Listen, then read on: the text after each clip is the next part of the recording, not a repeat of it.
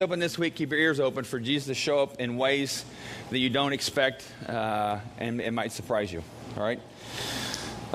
Just to highlight again too. We've talked about the purple sheet, and again, I spent the last few weeks and the next few weeks I want to continue to highlight. There's a couple check boxes on there. One is for if you are in the situation where you're not sure yet if you're a follower of Jesus, you're not sure even what that means. You're not sure if you're in or out or whatever that means. If it's even important to be in or out. But if that's you, we don't want to assume anything, and we invite you to a conversation with Dan or I or other people, and even friends you came with, to ask that question. Have I even made that initial commitment to follow Jesus? And the second one, which I think was already mentioned, is some of you may be followers of Jesus or made that choice, that commitment, but you haven't taken the next step where Jesus commands us, and that's a heavy word, but that's what he commands us to be baptized. There's a box in there you can check, too, for a conversation about that and what that means and stuff, too. So I just want to start off with that. So, hey, the initial topic today is false advertising, all right? We've all bought things and done things and stayed at hotels that picture says one thing and reality is another, all right? Here's the first one. All right, here's the picture. Anybody bought one of those? Here's the picture. Now, when you buy that now, if you're parents and you have little kids, you know it never comes out that way, all right? Here's the reality. All right? Right? Those of you who bought these, your kids say, oh, that'd be so cool, backyard swim. All right, next one. Here's the picture. 3 kids in a pool, great day, beautiful, whatever. Here's the reality. All right? Now we go to food. Here's the picture. Here's the Big Mac, how they advertise, not Big Mac, I'm sorry, Whopper. How they advertise it. Here's the reality, what you get in your little bag. All right? Next one, Taco Bell. Here's the picture. The meat and then the salad and the cheese, and it's all perfectly on there, but here's the reality. It's kind of stuffed in there, right? Now, how about vacation, all right? Notice, Hyatt Hotel, Capitol Building, Washington, D.C. I see that in the ad. I want to go to that hotel and walk to the Capitol Building. Reality. See the Capitol way down there?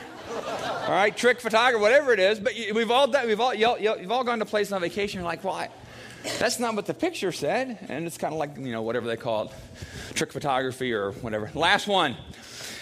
Here's the hope. Here's the advertisement. This quiet beach. You're going to kind of enjoy life at the beach, finally relax. But here's the reality. When you get there, it's crazy, right? How many times have we done those things? False advertising, or at least let's call it misleading advertising. Let's not accuse these institutions of lying to us, but misleading. And here's the question I want to pose to us. Is God ever guilty of that? Have you been told a perception of what following Jesus was supposed to make your life look like, but then the reality starts to fade in from the previous slide, and you're like, that's not at all what the box top says. That's not what the travel brochure says.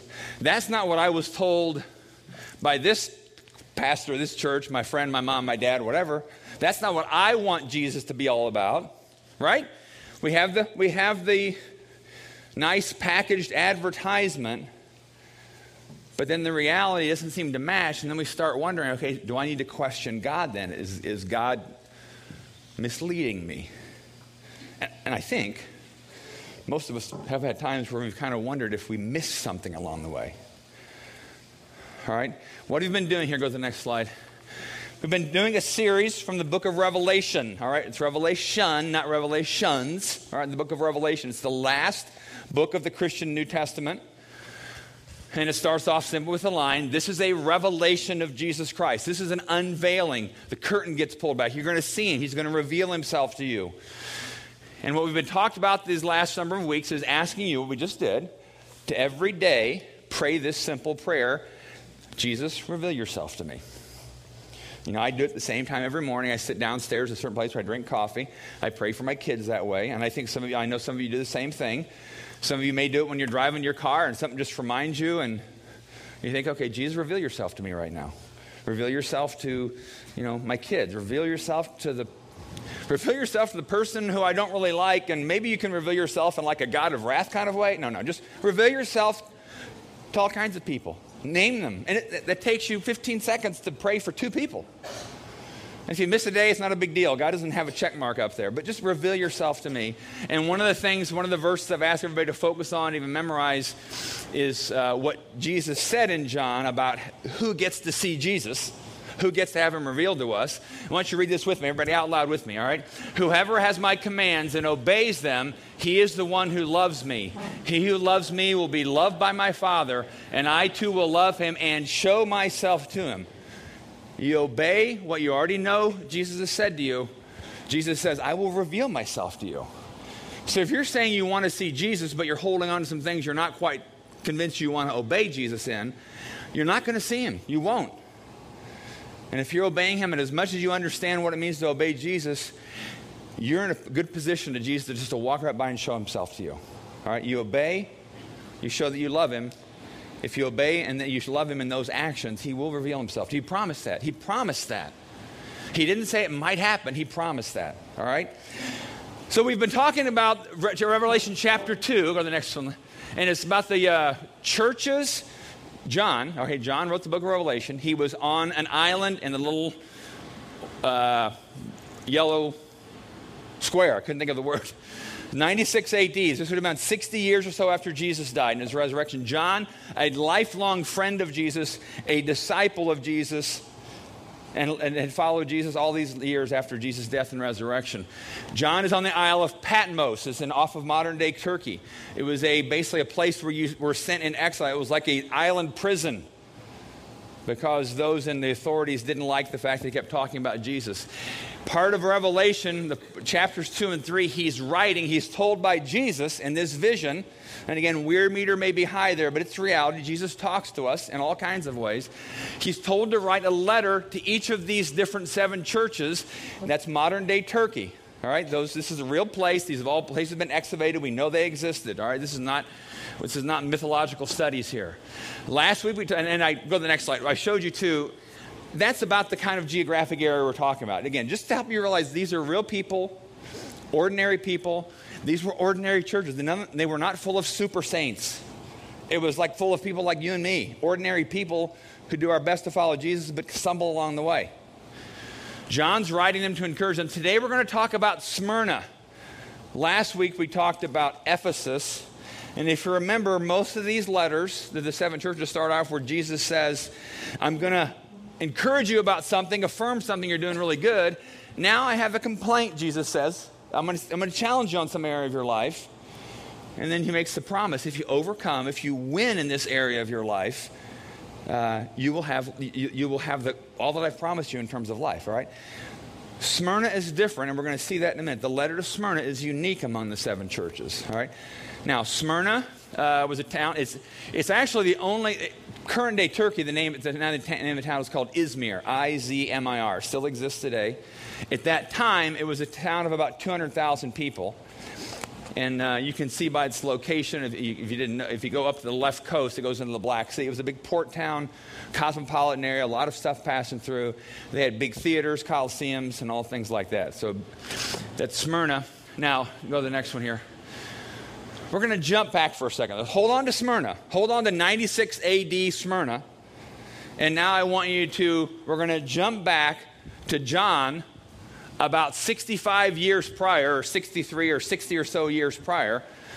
So now John's back to being like 20 years old, maybe 19. We don't know how old John was. He could have been 16 or 17. All right, if you are ages 16 to 20, hold your hand up.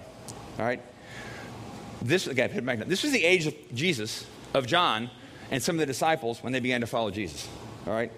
So never discount yourself thinking you're too young or not yet ready to follow Jesus in pretty radical ways. All right.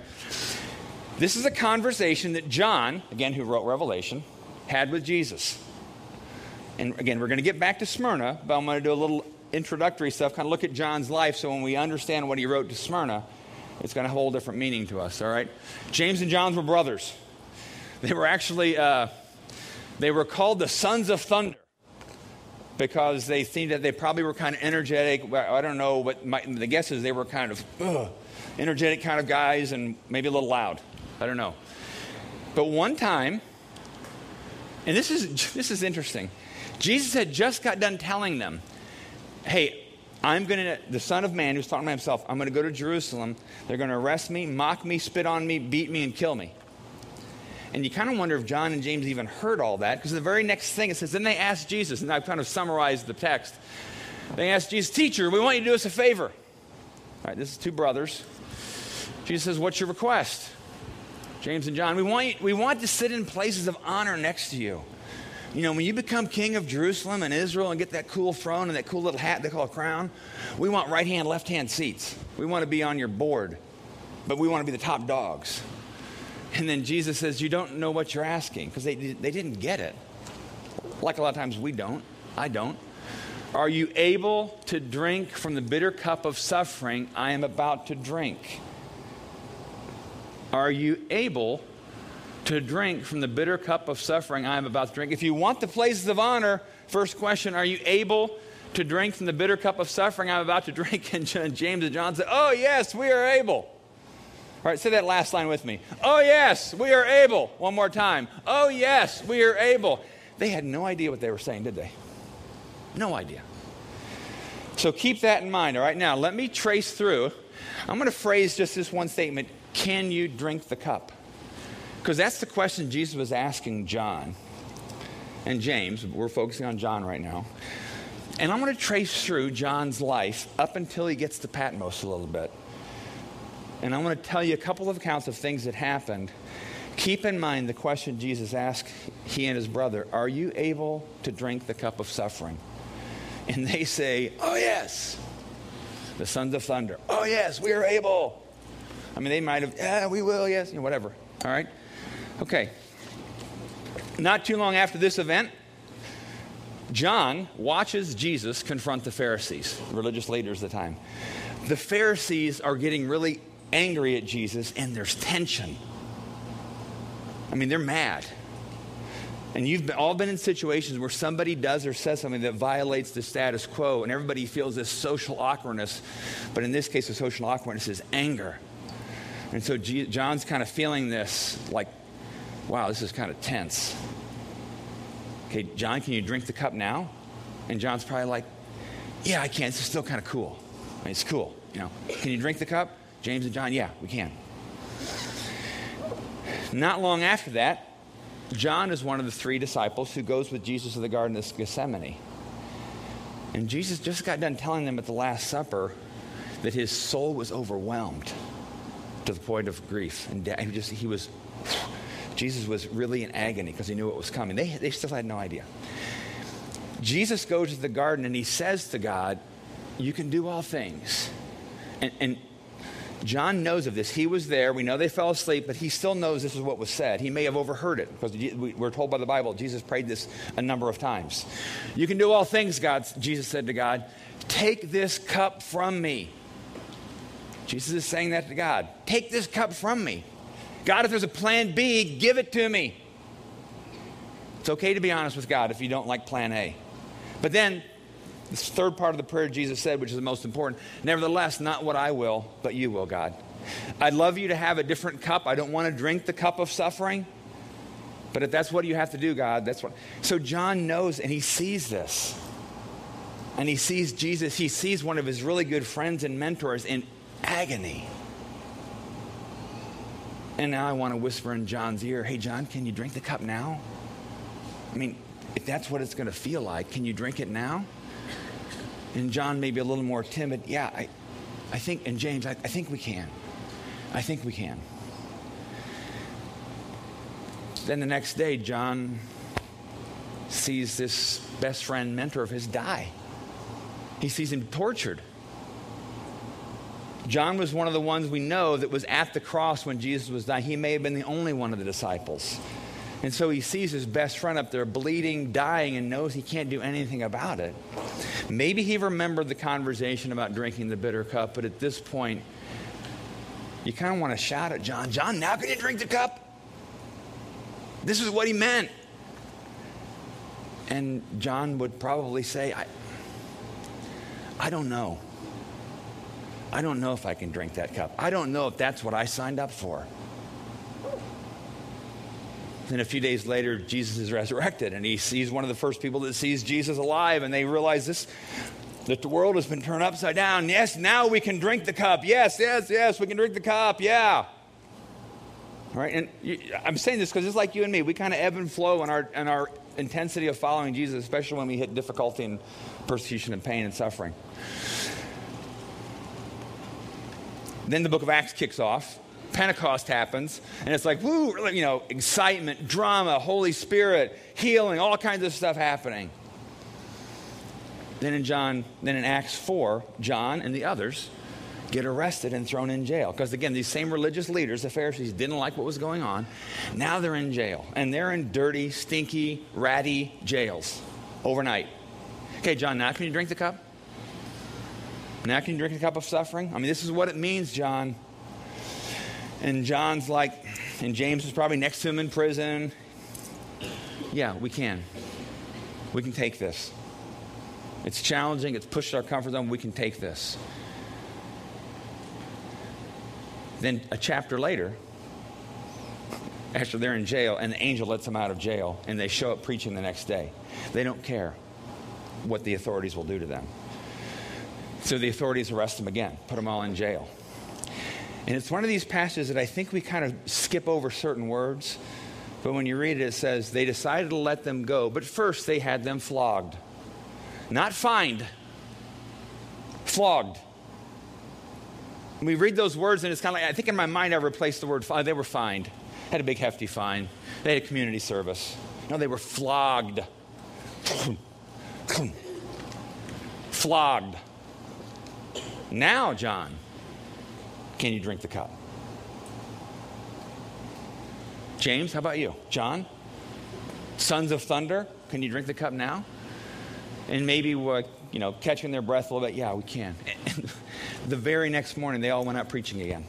I love that. It's like, there's no courage like that in all the earth. I promise you that. Because they knew. And there seems to be a boldness about them that somehow is kind of going together with the suffering. And they seem to have this power. God heals through them. But again, it seems to be partnered with the suffering. John, James, can you guys drink the cup? Yes. Acts 12, maybe a few years later, we don't know exactly. John's brother James is killed by Herod with a sword. We don't know if that meant beheading, stabbing, we don't know. How many of you have brothers? All right? Your brother that you've grown up with your whole life is now dead, and you just found out about it. And he's dead because of his acknowledgement of being a follower of Jesus. Now, John, all alone, John, no brother, John, now can you drink the cup? Now can you drink the cup? I mean, maybe that came to James's mind moments before the sword came down on him. Can you drink the cup? James is probably, I'm here. Because I'm sure if they would have denied Jesus, they would have been set free. But now, John, now that your brother is dead, can you drink the cup? This is what you've signed up for, John. And John's like, yeah, I can drink the cup. I can drink the cup. Maybe he says it through tears. He probably says it, I'm imagining him saying it through a boldness and a courage that's overwhelmed by tears. Yes. Yes. Because they knew that suffering and power, they saw that going hand in hand. Crucifixion, resurrection, suffering and persecution, healing. Lame people heal, blind people see. Those go together. You cannot cut one out and take the other. You can't. So now John is in the Isle of Patmos, 50 years, 60 years later. As far as we know, most of the other disciples at this point had already been killed themselves because of their testimony of Jesus. We don't know for sure, but it's a good chance that John was the last one of the original 12. I mean, not part, considering Judas, last one left. And he's lived a long life of this kind of drinking of that kind of cup. He hasn't had an easy life. He didn't spend his nights in Holiday Inn Expresses or Embassy Suites. And now, so that's where we are now. So that's John. This is this old man, probably, in the 70s. Now he's writing to these churches. And now he's writing to Smyrna. Keep in mind, this is John's whole history. All right, here we go. Write this letter. And this is Jesus telling John, all right, write this letter to the angel of the church in Smyrna. This is the message from the one who is the first and the last, who is dead but is now alive. And as I said, every letter Jesus writes, that John writes, Jesus refers to himself as something he already described himself as. And now, appropriately so, I am the first and the last. I'm the one who came back from life. And here's what John says to Smyrna, all right? Now I want everybody here to be Smyrna residents. I guess they would call them the Smyrnese, I don't know. But now you're all in Smyrna. You're Turkish Smyrnese people in a town of 200,000. And this is what Jesus is saying to us. I know you're suffering and your poverty, but you are rich. In other words, I know the stuff you go through because you follow Jesus. Jesus is not just saying, I know you've made some bad financial decisions. He said, no, I know. Some of you have had horrible things happen to you because that person was attacking Jesus in you. They may not even have known it, but they were attacking Jesus in you. But you are rich, he said. I know the blasphemy of those opposing. I know how people talk negatively about you, not because you're a jerk, but because you follow Jesus. And people, in the end, really don't like people who follow Jesus because it exposes them. Because if you can live a life of integrity and wholeness in life, and they can't, they really want to just pull you down. Because they don't want to think they can be that way, because they don't want to pay the cost. They say they're Jews, but they are not, because the synagogue belongs to Satan. See, it was a lot of the religious Jewish people who did not follow Jesus who were basically blasting these Christians. Don't be afraid about what you are to suffer. Okay, this is what he's saying to us now, all right? We're the Smyrna church. The devil will throw some of you into prison to test you. You will suffer for 10 days, but if you remain faithful, even when facing death, not difficulty, not financial hardship, but death, I will give you the crown of life. Stay here for a second, Chip. Now, at this point, I'm thinking of moving to Ephesus, right? I'm thinking of moving to Thyatira. I want to go to some other church. Not this church. I don't want to stay in Smyrna. Don't be afraid of what I'm about to suffer. It sounds like it's inevitable, John. Jesus, you're the one who told John it was inevitable. Yeah, it is. Sounds inevitable, doesn't it? Last part. Anyone with ears to hear must listen to the Spirit and understand what he's saying to the churches. Whoever is victorious will not be harmed by the second death. In other words, you could be harmed by the first death, physical death, but you're not going to be harmed by you're going to not have eternal death. You will actually be more alive than you ever thought you would. Incidentally, the word for victorious is the same Greek word where we get our word Nike. So whenever you put on your Nike tennis shoes, think about when Jesus promised that we could be victorious. We could be overcomers. That's the same word. We could be Nike people. All right, we could have a little logo and just do it or whatever. I got to stop. All right. Okay, now 2 things I want to highlight from what John just wrote. Okay, we're asking Jesus to reveal himself to us. What if he chooses to reveal himself to us in the suffering servant kind of way? What if we get to know Jesus more because we suffer because of Jesus? Now, you might think, okay, we live in America. I know we have some issues and problems sometimes, but we're not like in communist China. No, we're not. Should make us think about those who are and how they interpret these passages and how they understand, I believe, know Jesus in ways we don't, and in some kind of odd way, I envy them. And he says, don't be afraid of what you're about to suffer. Other parts of the New Testament, we're even told, don't be surprised when you suffer. Peter says that in first. Don't be surprised when you suffer. Don't be surprised. And Jesus said, if the world hated me, it's going to hate you. Now, please, don't have all of a sudden some kind of persecution complex and make your next door neighbor out to be Satan because they drove in your grass or whatever. I mean, you know what I'm saying? Don't make all of your enemies Satan right now. If you've done something that's irritated somebody just because you're an irritable person, that's not Jesus, that's you. Deal with that. All right? Don't get one of these complexes where every difficulty in life you can attribute to someone else and you don't even examine your own heart first. Examine your heart first, and then you might say, I think this is opposition from Satan. All right? Don't be, Peter says, don't be surprised. And Paul, in his letter to Timothy, says, everybody who wants to live a godly life in Christ Jesus will suffer persecution. Everyone who wants to live a life-giving, godly kind of life will suffer persecution. Will. Not maybe, might, kind of, sort of, will. Okay, can you drink the cup? Do I want to drink that cup? Don't be surprised at the fiery trials you're going through. Two things kind of hit me in this whole area. I was flipping around this week just looking for different images and icons, and I came across a painting. And it was a painting of, there were times in the ancient world where some of the Christians, the way they would persecute them and suffer, torture, and cause them to suffer would be they would do these mass crucifixions of Christians because they followed Jesus. And there was one picture, and it was like, I was doing Google Images, so there's like all these images on the screen, and then one just kind of jumped out at me. It was a man, a dad, all right, nailed on a cross, obviously a Christian, because there were other crosses behind him and there's other people on them. And there was a mother holding about a 4-year-old child, and the man on the cross was still getting put up on the cross, and this child was kissing his dad on the forehead. And I thought, can you drink the cup? I mean, John saw his brother James. It didn't see him killed, but he was killed. But I can't imagine when families had to see loved ones tortured and murdered.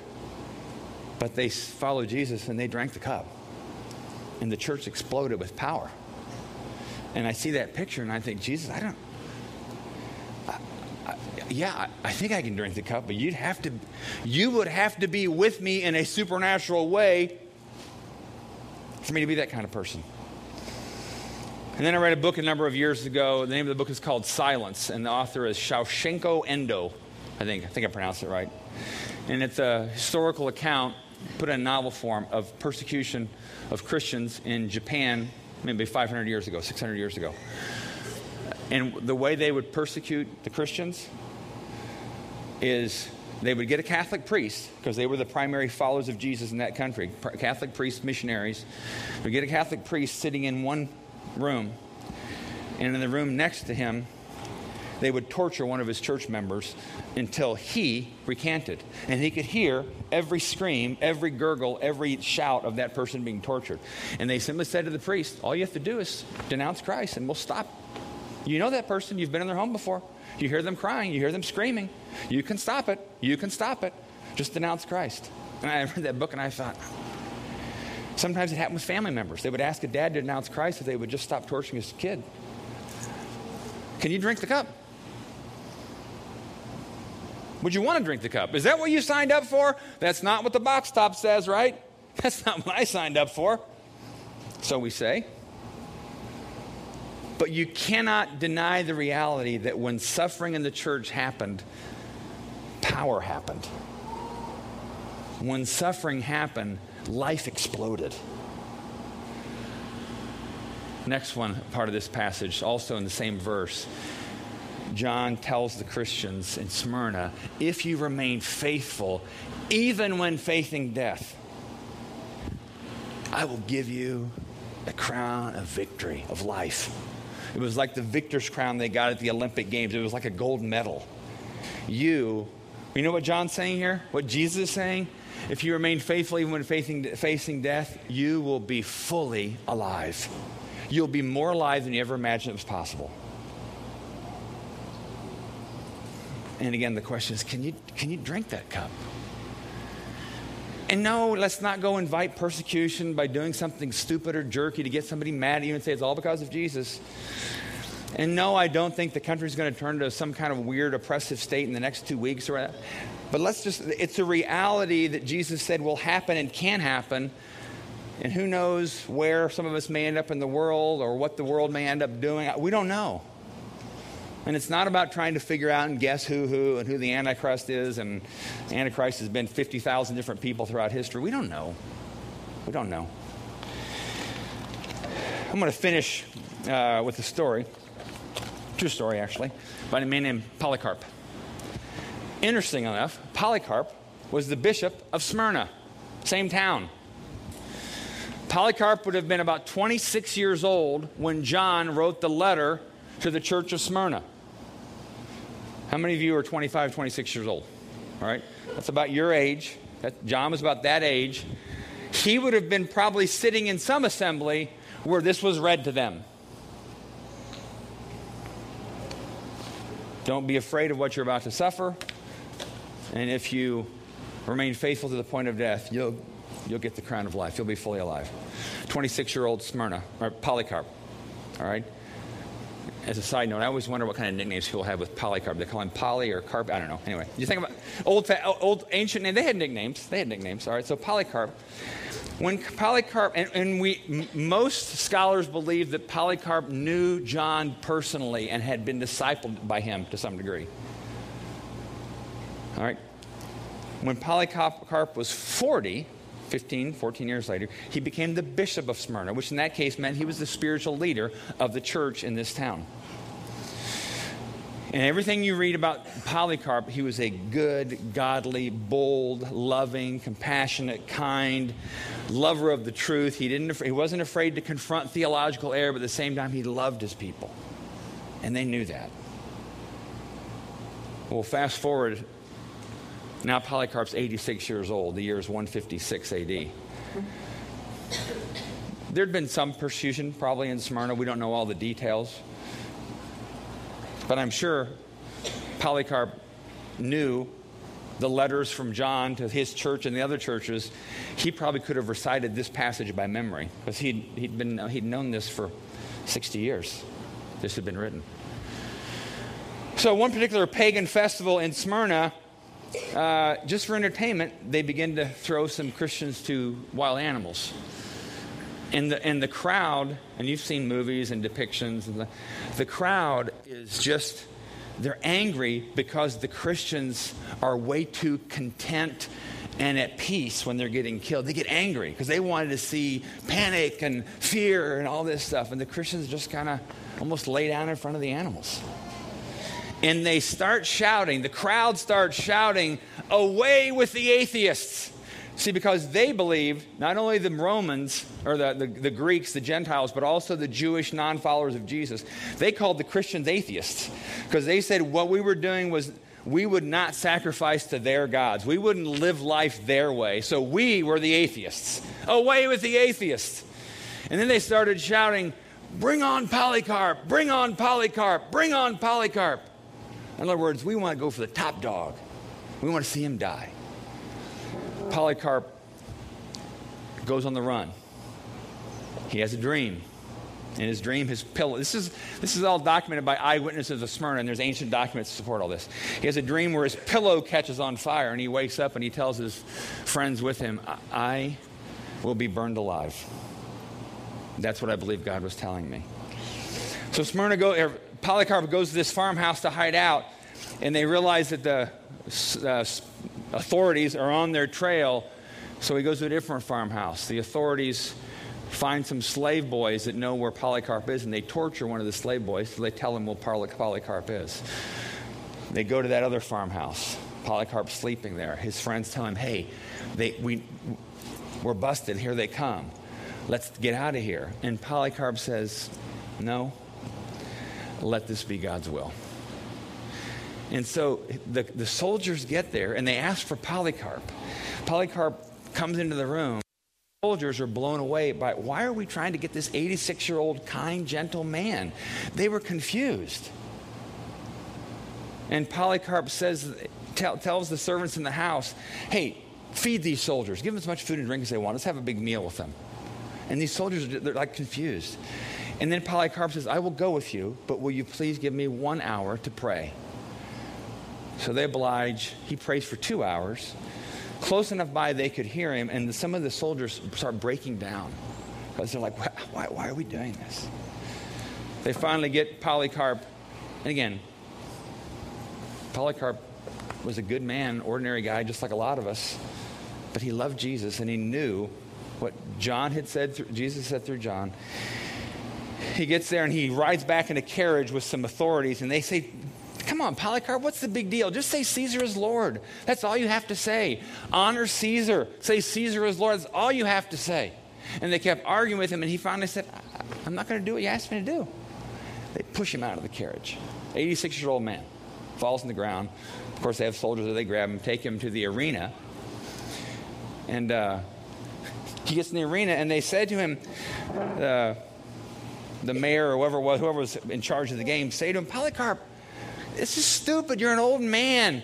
Just offer a little pinch of incense and sacrifice to sin. That's all we're asking. A pinch of incense. Just offer that. That's all you have to do. And Polycarp looks at the arena full of maddening panic people who are wanting him to die, and he says to them, away with the atheists. He turned it back on them. They get a little more angry, of course. And this is an 86-year-old, kind, gentle, but strong, powerful, fully alive man. And then they said, okay, we're going to bring the wild beasts. You still have time. And he goes, bring them on.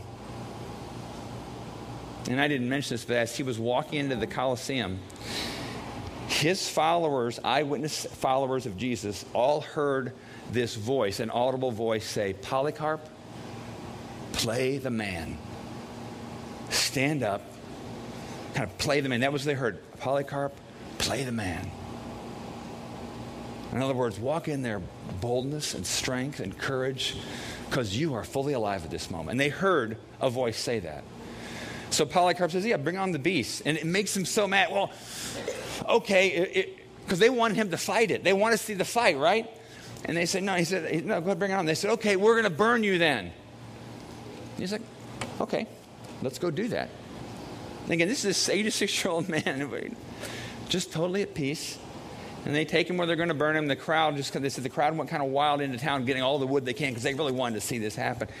And they're getting ready to nail Polycarp's hands to the post where they're going to burn him. He says, you don't need to nail me. I'm not going anywhere. I'm not going anywhere.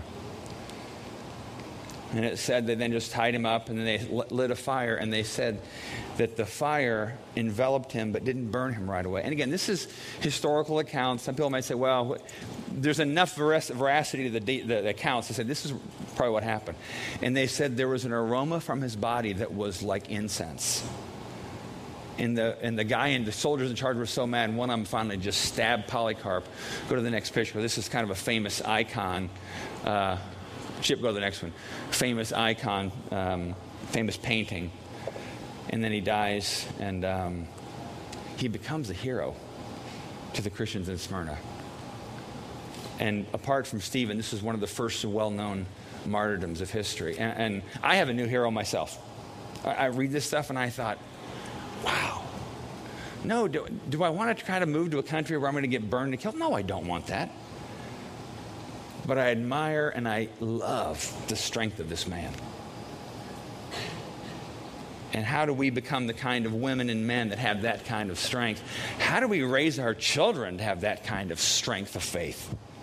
Think about it that way, parents. How do you raise your kids to be Polycarps? Not theologians, but intense, passionate, strong lovers of God. And again, the promise over and over, and the theme over and over in Scripture is where there is the suffering of God's people, the power of the Holy Spirit is absolutely unleashed. Can we drink the cup? Yes, we can. But Jesus, we need you to do that. And again, I don't know your stories. I don't know your stories in your past. I don't know your stories in your future. But know that if and when that ever happens in any degree, the Holy Spirit will be with you in a way that will be indescribable to those of us who have never suffered that kind of way. Finally, we're going to close. We did a couple weeks ago, just the passage in Revelation that John writes later, and they overcame. They were Nikes. They were victorious. They were the victors because the blood of the Lamb and the word of their testimony, because there was a life from Jesus. There was something that Jesus did that opened up a whole new way of life and a reality inside of them, and they became those kind of people.